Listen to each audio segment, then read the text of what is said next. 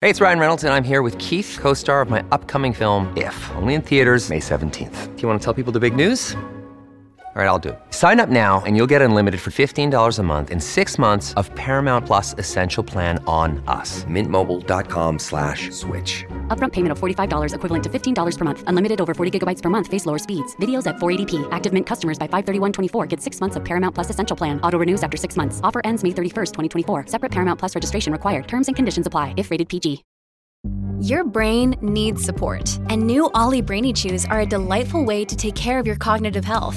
Made with scientifically backed ingredients like Thai ginger, L-theanine, and caffeine, Brainy Chews support healthy brain function and help you find your focus, stay chill, or get energized. Be kind to your mind and get these nootropic chews at ollie.com. That's OLLY.com. These statements have not been evaluated by the Food and Drug Administration. This product is not intended to diagnose, treat, cure, or prevent any disease. This episode is brought to you by La Quinta by Wyndham. Your work can take you all over the place, like Texas. You've never been, but it's going to be great because you're staying at La Quinta by Wyndham. Their free Bright Side breakfast will give you energy for the day ahead. And after, you can unwind using their free high-speed Wi-Fi. Tonight, La Quinta. Tomorrow, you shine. Book your stay today at LQ.com.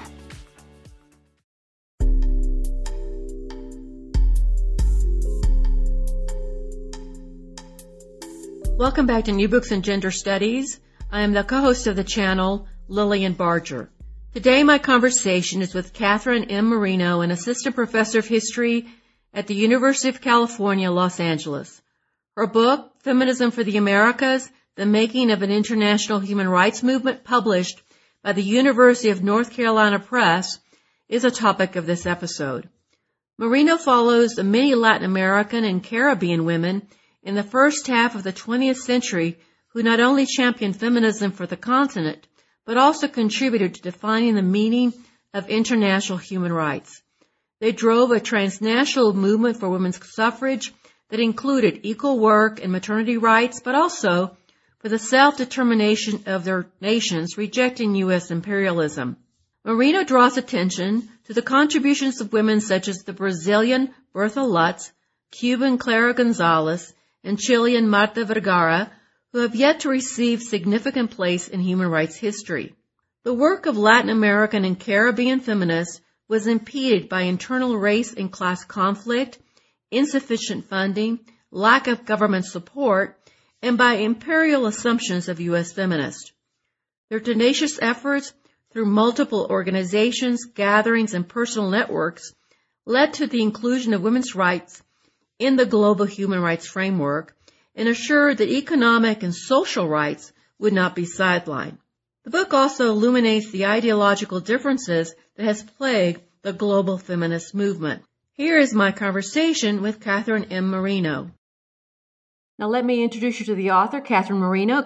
Hello, Catherine. How are you? Hi, Lillian. I'm good. Thank you so much for inviting me to be here. Welcome to the show, and thank you for sharing your thoughts with our audience. Your book adds a significant component to understanding how the history of feminism, but also the history of human rights in Latin Americans, women's role in that, which is fascinating. But before we get into it, tell us about yourself, your background, and how you came to write Feminism for the Americas. Yeah, the book started as my dissertation in graduate school. I went to Stanford to work with Estelle Friedman. I was interested in the history of feminism, actually, especially in the United States. But the very first research seminar I took was a U.S. and the World seminar that really pushed all of us to put our U.S. interests into global transnational perspectives. And in the archives at Stanford, I found the papers of a U.S. woman, pacifist, feminist from the early 20th century, who actually was a historian of Latin America. And she was, turns out, good friends with the Brazilian feminist Berta Lutz. And I wrote a paper about their friendship and mutual influence on each other, which was pretty significant, and realized in writing that paper that there was this whole network of inter-American feminist organizations, meetings, informal and formal congresses. And so I became really interested in studying this Pan-American feminist movement in the interwar years.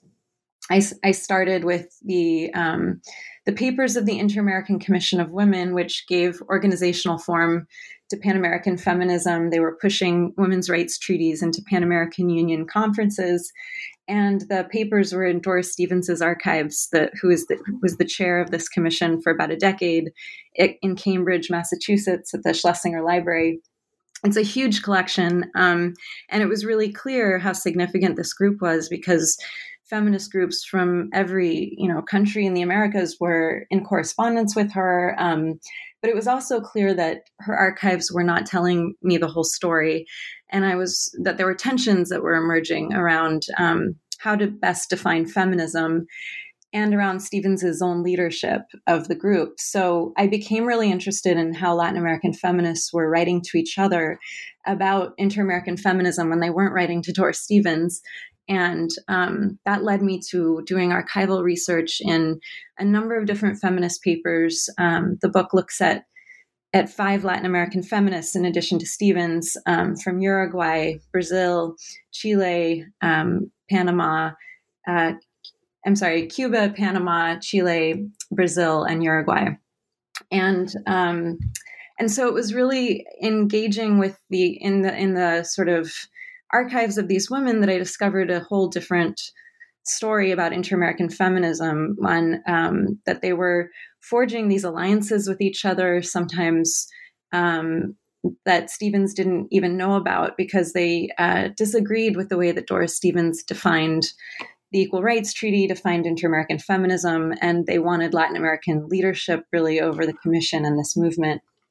And the book is really structured around these relationships. I mean, it moves chronologically through these different inter-American congresses, but it really is about these friendships and conflicts among these 6 different activists, and really argues that these interpersonal dynamics are actually critical to the political outcome of the movement. Okay, Catherine, your book does have a lot of people and organization events. It's very, very detailed. Deep research into archives, which is very impressive in and of itself. But before we get into the book itself, I want you to give people who don't really know the setting, the political tensions that existed outside of feminism between the United States and Latin America. What was that relationship at early 20th century in which all this is going to occur? Right. Yeah. So, I mean, I think there were a few different major historical contexts that inspired both Pan-Americanism and then also Pan-Hispanism. Pan-Americanism was entering a new stage after the First World War. Sort of destroyed notions of European cultural superiority. Latin American nations started these new Pan-American collaborations with the United States. And it wasn't just about diplomacy or Pan-American Union congresses. It was about sort of, standards around hygiene and welfare. There were Pan-American child congresses. There were Pan-American congresses around the press and around culture. And so these women's congresses and efforts really emerged during that period after World War I. But the other really significant context was, of course, U.S. empire in the Americas, the political, military, economic interventions in the region that were obviously very different in different parts of the Americas, but actually became this bond among Spanish-speaking Latin American feminists of the period, at least a significant groups of them. So Pan-Hispanism was this project initiated by Latin American modernists in the late 19th century, and that really grew in the early 20th century, and basically celebrated the Spanish-speaking Latin American culture as an antidote to the materialist, capitalist, U.S. imperialist, Anglo-American culture. And this, I argue in the book, was just as powerful at galvanizing Latin American feminists' bonds with each other as Pan-American institutional networks. And that actually, even though these two kind of nodes were sometimes in conflict with each other, they also worked in synergy. So sometimes feminists were part of these Pan-American Congresses, but their real allegiances were toward a more anti-imperialist, Latin American-led types of movements. Okay, so so let me ask you about the history of feminism in Latin America, which you've already beginning to talk about its inceptions and where it came from, out of other larger concerns in the continent. But how has the historiography of feminism in Latin America been written, and also, this idea that Latin American feminists were more maternalistic, the maternalism of the continent, and written from U.S. historians who are looking at it and defining it that way. Can you talk a little bit about the problems with writing the history of Latin American feminism? Yeah, thank you. Those are great questions. I mean, I would say that one of the biggest arguments of the book is that, we usually think about this narrative of feminism globally as one that was, that this history started with the United States and Western Europe and then trickled down to other parts of the world. And the book in general is trying to challenge that argument or that narrative with the argument that Latin American feminists were really in the vanguard of global feminism and international human rights. And I think that one of the ways in which Latin American feminism has been dismissed in historiography is through this argument that it was only this maternalist kind of movement, that in other words, it identified women as mothers, and not as equals to men, that it resisted a sort of equal rights language, and so didn't have the sort of radicalism maybe of the US or Western European variants of feminism. And go ahead. Which was one of the most I think really important points in your book about this maternalism, because they did emphasize mothers, but it was in a very radical sort of revolutionary way. It wasn't in a traditional sort of way that we think about. Right. Thank you. Yes. That is one of the major takeaways. They were thinking about motherhood in that one of their key goals was maternity legislation for working women. And they also, paid time off from work and also paid state-sponsored childcare, which they were achieving in legislative ways in these years, which, the United States has never achieved. And also, and also, they were promoting rights of illegitimate children and their mothers in Latin America. Their children born out of wedlock had fewer rights than those who were born to formally married parents, and so in all these ways, parenting and child care and motherhood were important to Latin American feminists.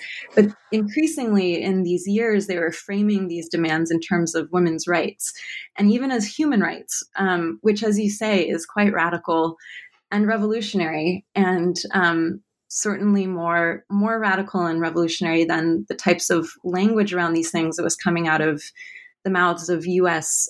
Feminists at the time, who were their interlocutors in these Pan-American engagements. Yeah, it seemed like they were advocating, Latin American feminists were advocating the inclusion of in recognition of women's biological role as important, significant part of humanity, part of being a human being, and that you couldn't really define human rights without consideration of that role.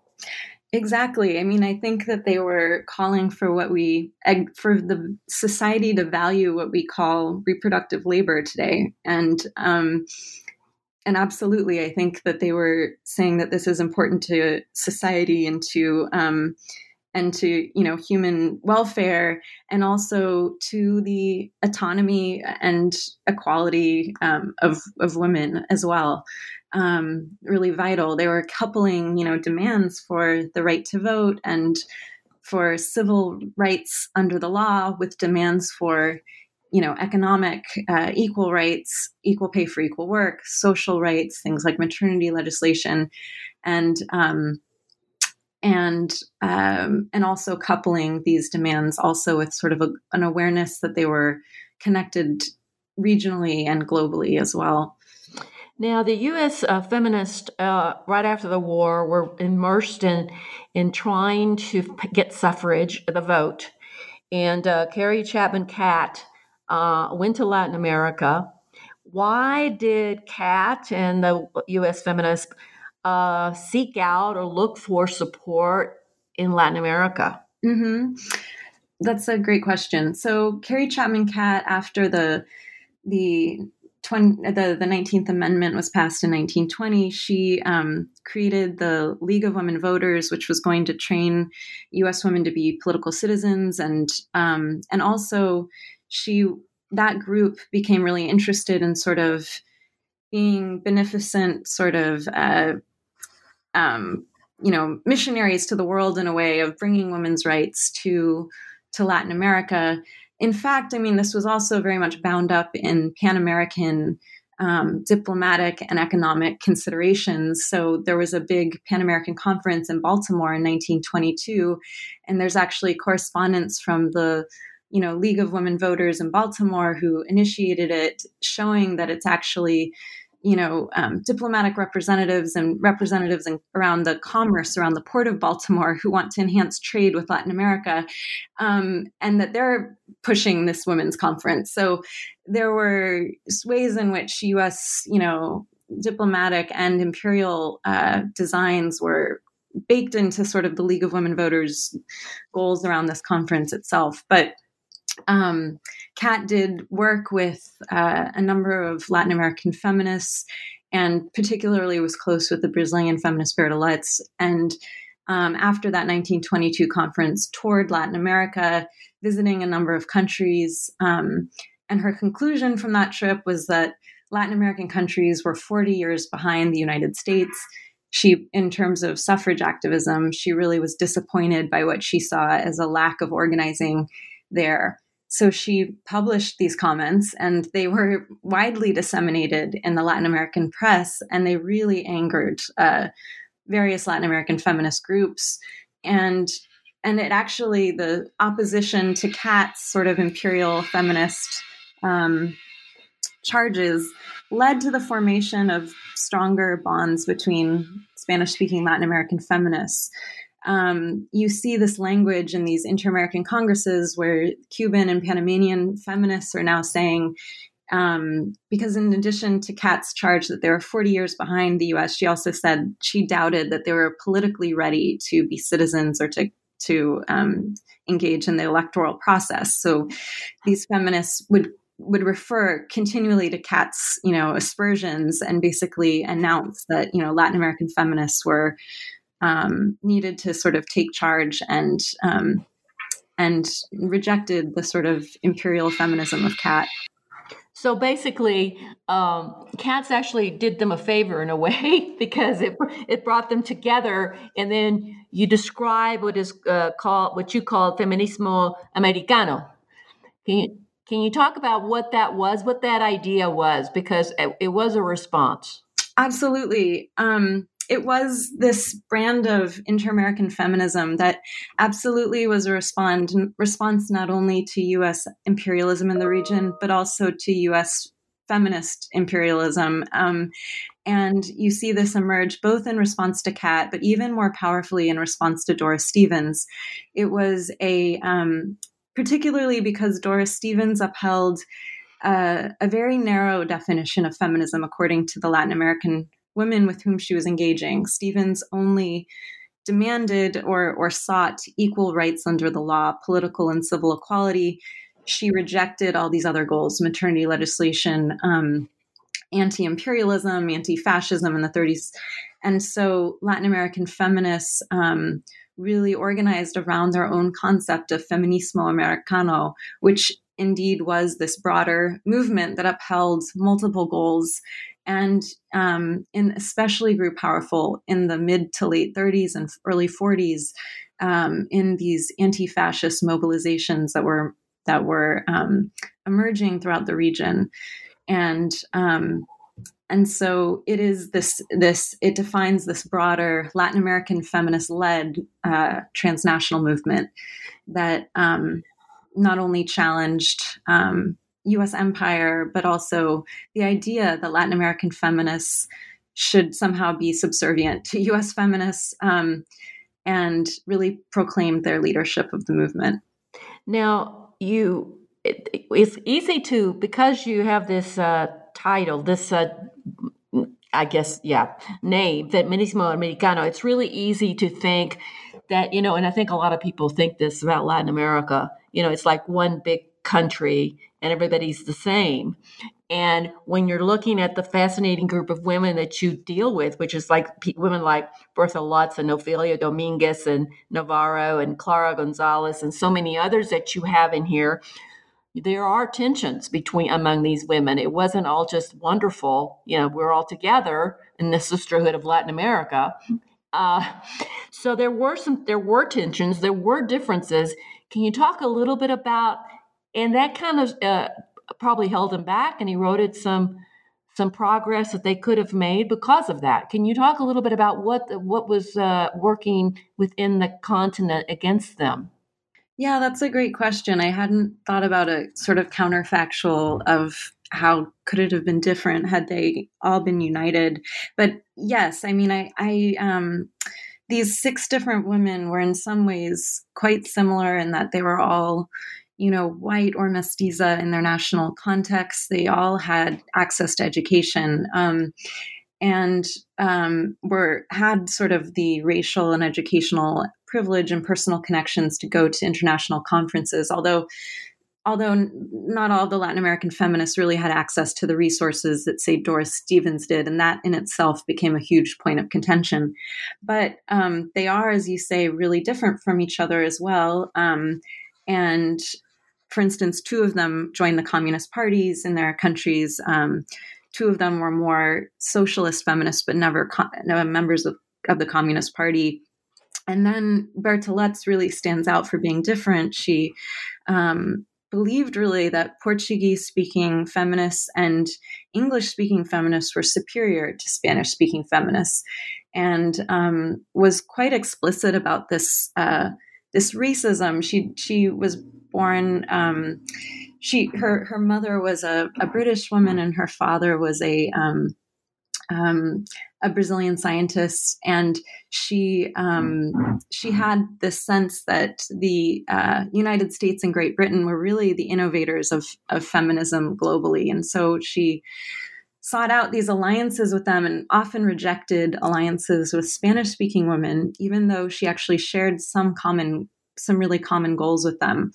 But at the same time, I tried to show how she actually did open up opportunities for different variants of Latin American feminists to come together. Most critically, at this 1933 Pan American Conference, she was diligently working against Doris Stevens, really trying to create openings for Latin American feminists to ultimately become the chair of the commission. Doris Stevens held this post for a decade, and that led Latin American feminists to call her the, quote, dictator of the Inter-American Commission of Women.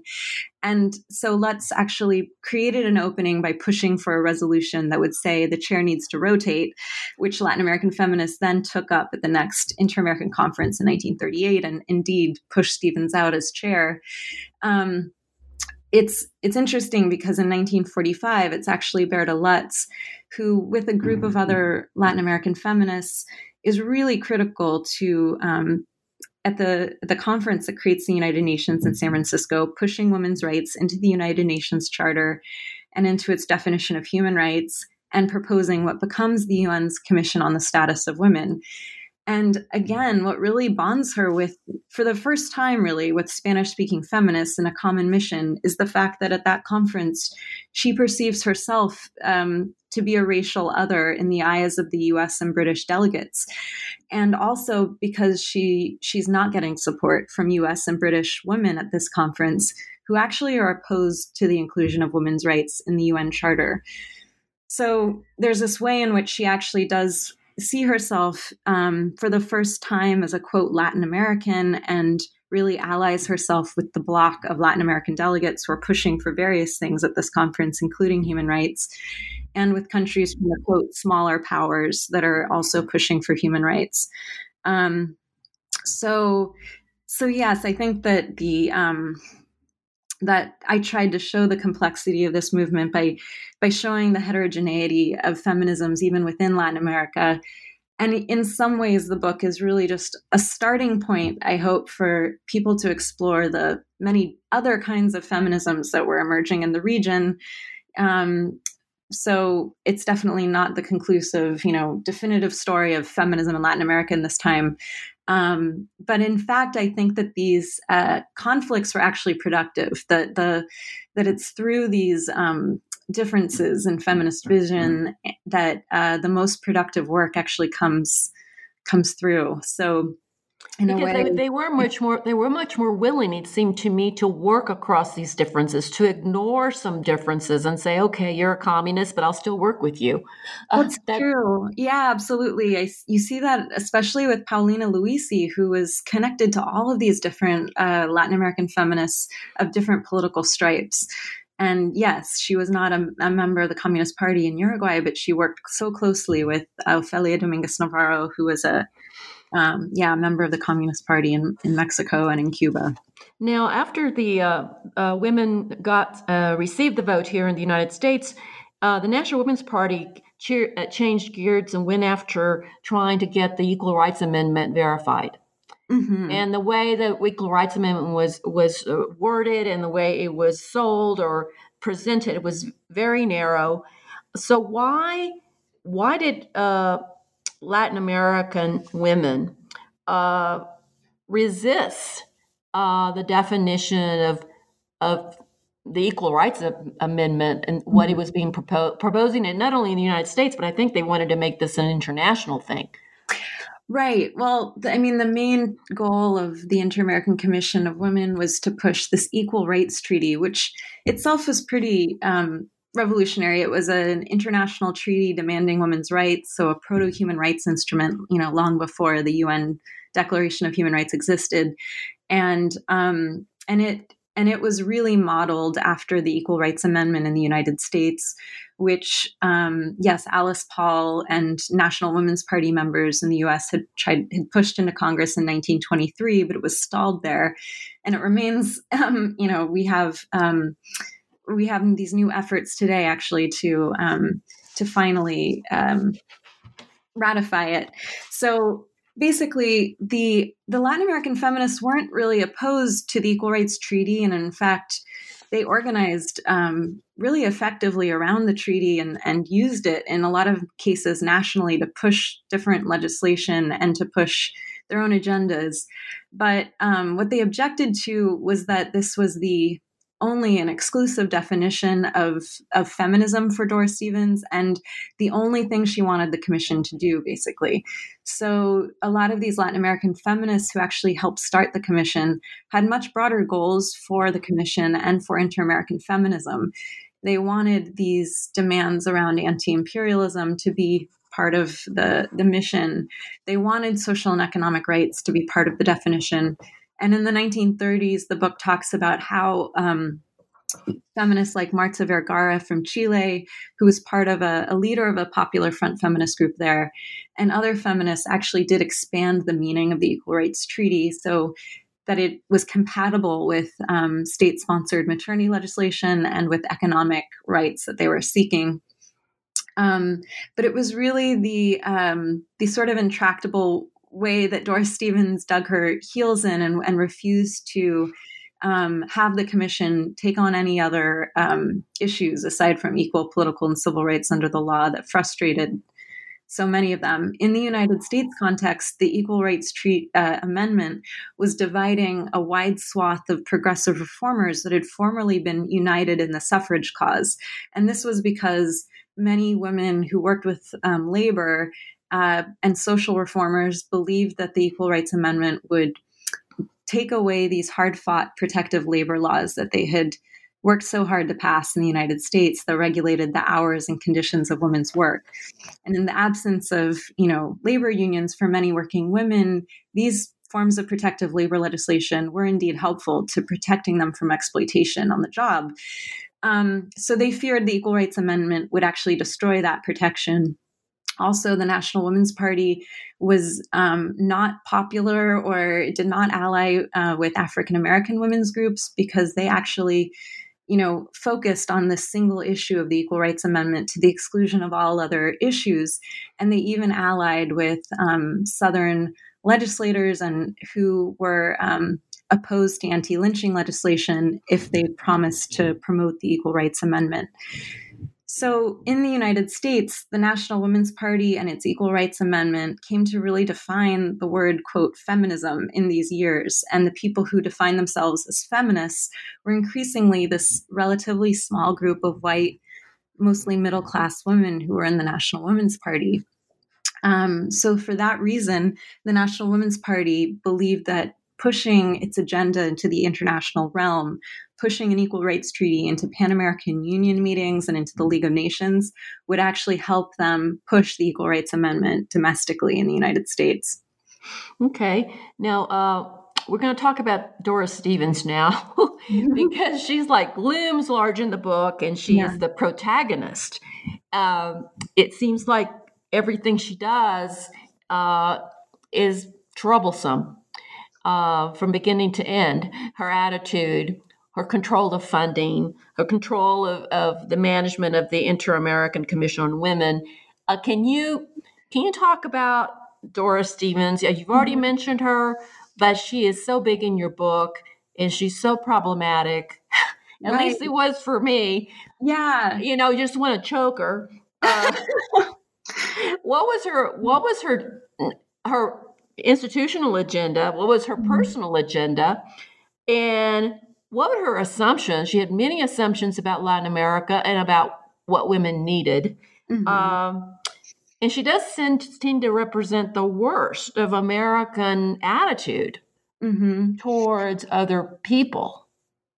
Right. I mean, she became the sort of bête noire of so many Latin American feminists. And it's really remarkable how much you see her name, pop up in the Latin American press in different countries where people are quite critical of her because in some ways, the Inter-American Commission of Women became a cult of personality around her, which was sort of by her design. She, was really instrumental in its creation. She basically gate-crashed the 1928 Inter-American Conference in Havana with a group of Cuban feminists and some other National Women's Party members. And because of her, dramatic acts, she really gained a high profile for the commission. So, she was this veteran suffragist. She had been one of the women who was imprisoned for picketing the White House for women's suffrage in the U.S., and she wrote a book about it called Jailed for Freedom. And in some ways, her acts of defiance against the U.S. government really earned her admiration from a lot of Latin American diplomats and feminists, which, won their support of her, at least in the early years. And even at the end of the commission, she still had a group of supporters. But increasingly, she sort of shaped the commission around her agenda and her exclusive definition of feminism, the Equal Rights Treaty. What I found most revealing about looking at how these Latin American feminists were writing to each other when they weren't writing to Stevens was really the extent to which her control over the commission bothered them, and the fact that she was raising a lot of money from the Carnegie Endowment for Peace that supported her travels to these conferences internationally and her stays at rather lavish hotels.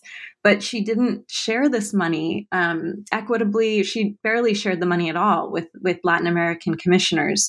So you have the case of a Panamanian feminist, Clara Gonzalez, who was one of the very first people to be named to the commission. The commission was supposed to include one woman from every republic in the Western Hemisphere. And Panama named Clara Gonzalez initially.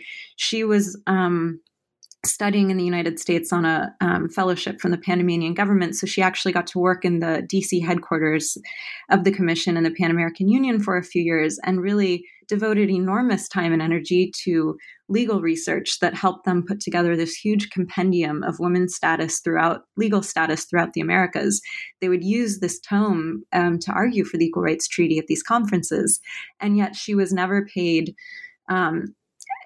any sort of salary, even though Stevens did give a salary to some other U.S. helpers. She was never given money from Stevens to attend any international conferences where her work would have been promoted.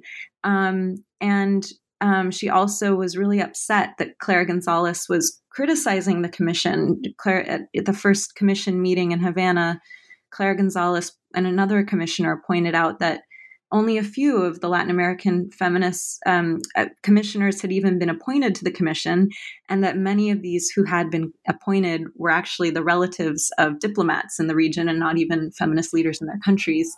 And this outraged Stevens. And so in any case, and Gonzalez then left the commission, or left the U.S. and remained the commissioner, but definitely didn't ally closely with Stevens. The Cuban feminist Ofelia Dominguez Navarro, who was never a member commissioner in the Inter-American Commission of Women, really publicized these things to feminists throughout the Americas. She wrote she was profiled in a newspaper article where she was critiquing Stevens's control over the group. And then she wrote shared correspondence with Stevens that was pretty, that demonstrated Stevens's sort of lack of understanding of politics in Cuba, and basically disseminated this to feminist groups throughout the Americas. That's a long-winded response to your question, but I think that Stevens believed she knew what was best for Latin American countries. She thought that as the veteran of a successful suffrage movement in the United States, she was the rightful leader for feminism for the Americas. And also, notions of racial and cultural superiority were absolutely playing a role, where you have correspondence between her and her husband with clearly racist descriptions of Latin American, people, and that really show that she believed she was superior to them. So. And she controlled the commission, which meant she controlled the funding. Let me ask you, the funding was a big part of this because the Latin American women did not have as much access to funds from their own country. Is it because she assumed that their countries would fund them? She did have this way of basically chiding, them if they weren't able to get funding. She would say, well, do what U.S. feminists would do and just have people raise money and, get people to send money. Really, not realizing. I mean, she wasn't stupid, so I do wonder, to what extent she just didn't want other people at these conferences who would mess with her agenda. She really wanted to sort of control the agenda. So I think it's possible she would say these things and realize it wasn't even going to be possible for some of these women to get there. But in other cases, she really did want people to be there. So she financially helped out a few feminists who she thought were going to enhance her agenda. She offered to pay for Marta Vergara's travels to a few Pan-American conferences. Marta Vergara, the Chilean feminist, had actually been really helpful in the League of Nations when she was living in Europe around these nationality treaties that the commission was working on. And she helped out a few other commissioners financially who I think she believed were loyal to her and pushing for the same exact goals as her. I think you see her withholding funding from Clara Gonzalez because she knew that Gonzalez didn't agree with how she was running the commission. And I don't think she wanted Gonzalez's, agendas or criticisms. There was one instance where you describe her getting accommodations for some Latin American delegates to a conference, but she got them like rooms in a private residence that was far away from the conference site. Right. And critically, it was one that was being offered to them by the Peruvian government in 1938, which many people throughout the region identified as being in line with, Nazi fascism. And so for political reasons, these feminists who were there to help with the commission, from Argentina, from Chile, who were actually Popular Front feminists, who were anti-fascists. They were outraged at the thought of staying in a private government sponsored residence where they knew they would be being surveilled. And so, yes, she That's the kind of stunts that she pulled that just drove me up the wall. Right. I mean, yes. I mean, it's fascinating. Her sort of single-minded commitment to pushing for women's suffrage throughout the Americas and pushing for this equal rights treaty. It was so single-minded and sort of extreme that she favored, forging relationships with dictators in the region as long as they pushed for women's suffrage. And she, said even that, yes, women's political rights still progress under dictatorships. So it was that kind of tunnel vision that really infuriated Latin American feminists. Most notoriously, she forged this cozy relationship with Trujillo in the Dominican Republic in 1938, right after the mass slaughter of Haitians on the border that he had ordered. And, he was using this as a way to sort of portray himself as democratic.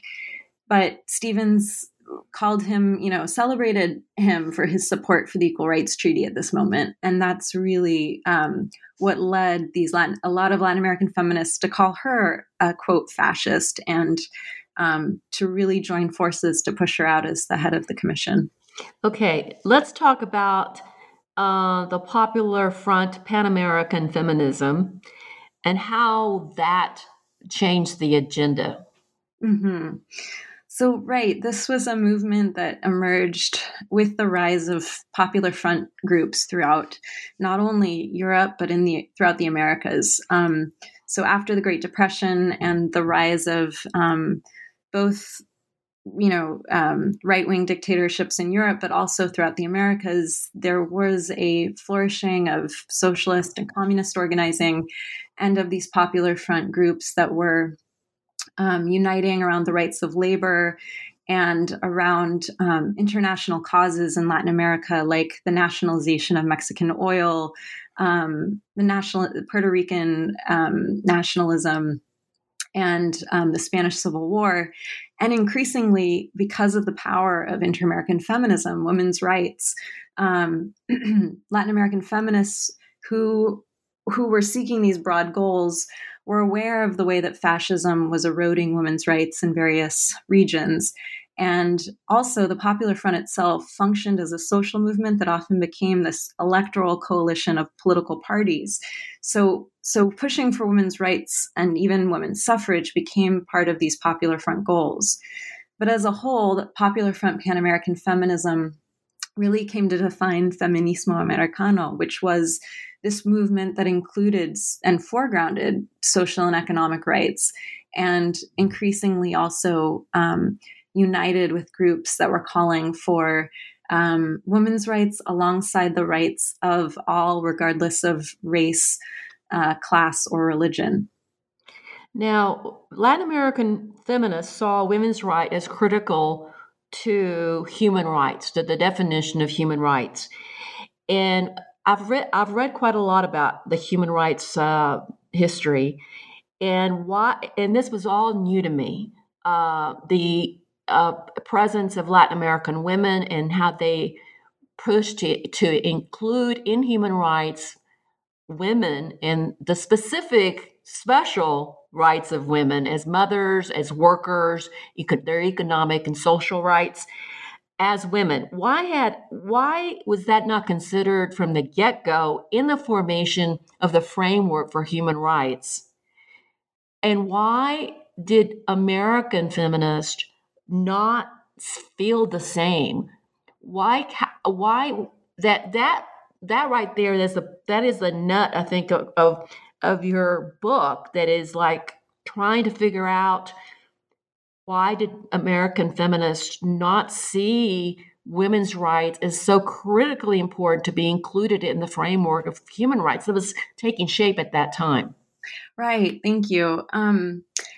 Yeah, I mean, it was when I first started doing this research as well, I was surprised by the ways in which, Eleanor Roosevelt, for instance, she celebrated for her work for the 1948 Universal Declaration of Human Rights, but she actually really resisted including women's rights into the Declaration. She believed that just a gender neutral sort of, human rights would do justice. And she represented this growing view in the United States of these, progressive women who, at the time after the Second World War, believed it was either too divisive or not important enough to include women's rights in the founding UN Charter. And British women felt similarly. On one hand, they believed that in their own countries, women had achieved remarkable political gains. In the FDR government, numerous women were appointed in the government for the first in new roles, and British feminists also had similar things to say about the role of women in England. But in the U.S. and even in the British context, there were these the Equal Rights Amendment debate was really profoundly shaping the way that these reformers talked about women's rights or didn't talk about women's rights.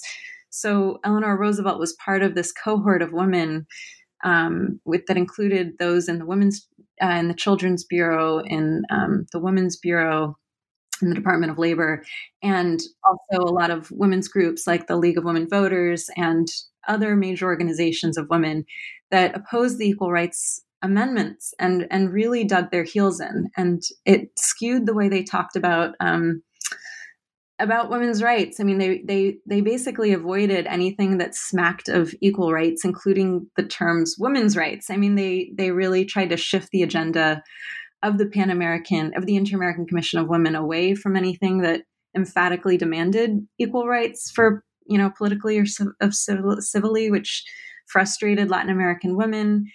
And so they actually objected to the inclusion of women's rights in the UN Charter in 1945. And I should also note that one of the most vehement opponents to this was Virginia Gildersleeve, who was an educator, a dean of Barnard College, who was the only woman on the U.S. delegation to the UN, the conference that created the UN.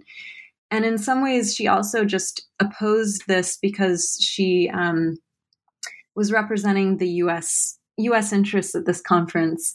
And in her memoirs, she says a number of things to the effect that I wasn't a woman leader at this conference, a woman delegate at this conference. I was just a delegate. And they really didn't, she and these British delegates who were women didn't want to be viewed as representing their genders. They just wanted to be diplomats in a way. Right. And you know what, that particular attitude at mid-century in America ran across all kinds of domains and disciplines, among writers and women artists. I'm thinking about Georgia O'Keeffe that I just did a podcast on, women who are very successful in previously in domains that they had been excluded before. Mm-hmm. And when they entered those, were allowed entry, they didn't want to be known as a woman, this or that. They just wanted to be known as a leader, right? Or whatever domain they entered. That it was very typical. It's really interesting. It's true. It is typical of that period of the 30s and 40s. Definitely. Okay, so you've got Latin American women really taking the lead in pressing to the inclusion of women's rights into the human rights agenda. How successful were they? I think that they were quite successful in some ways. I mean, I think that they definitely were raising the consciousness of some of their U.S. counterparts around the need to sort of vociferously push for things like maternity legislation and to call that a human right.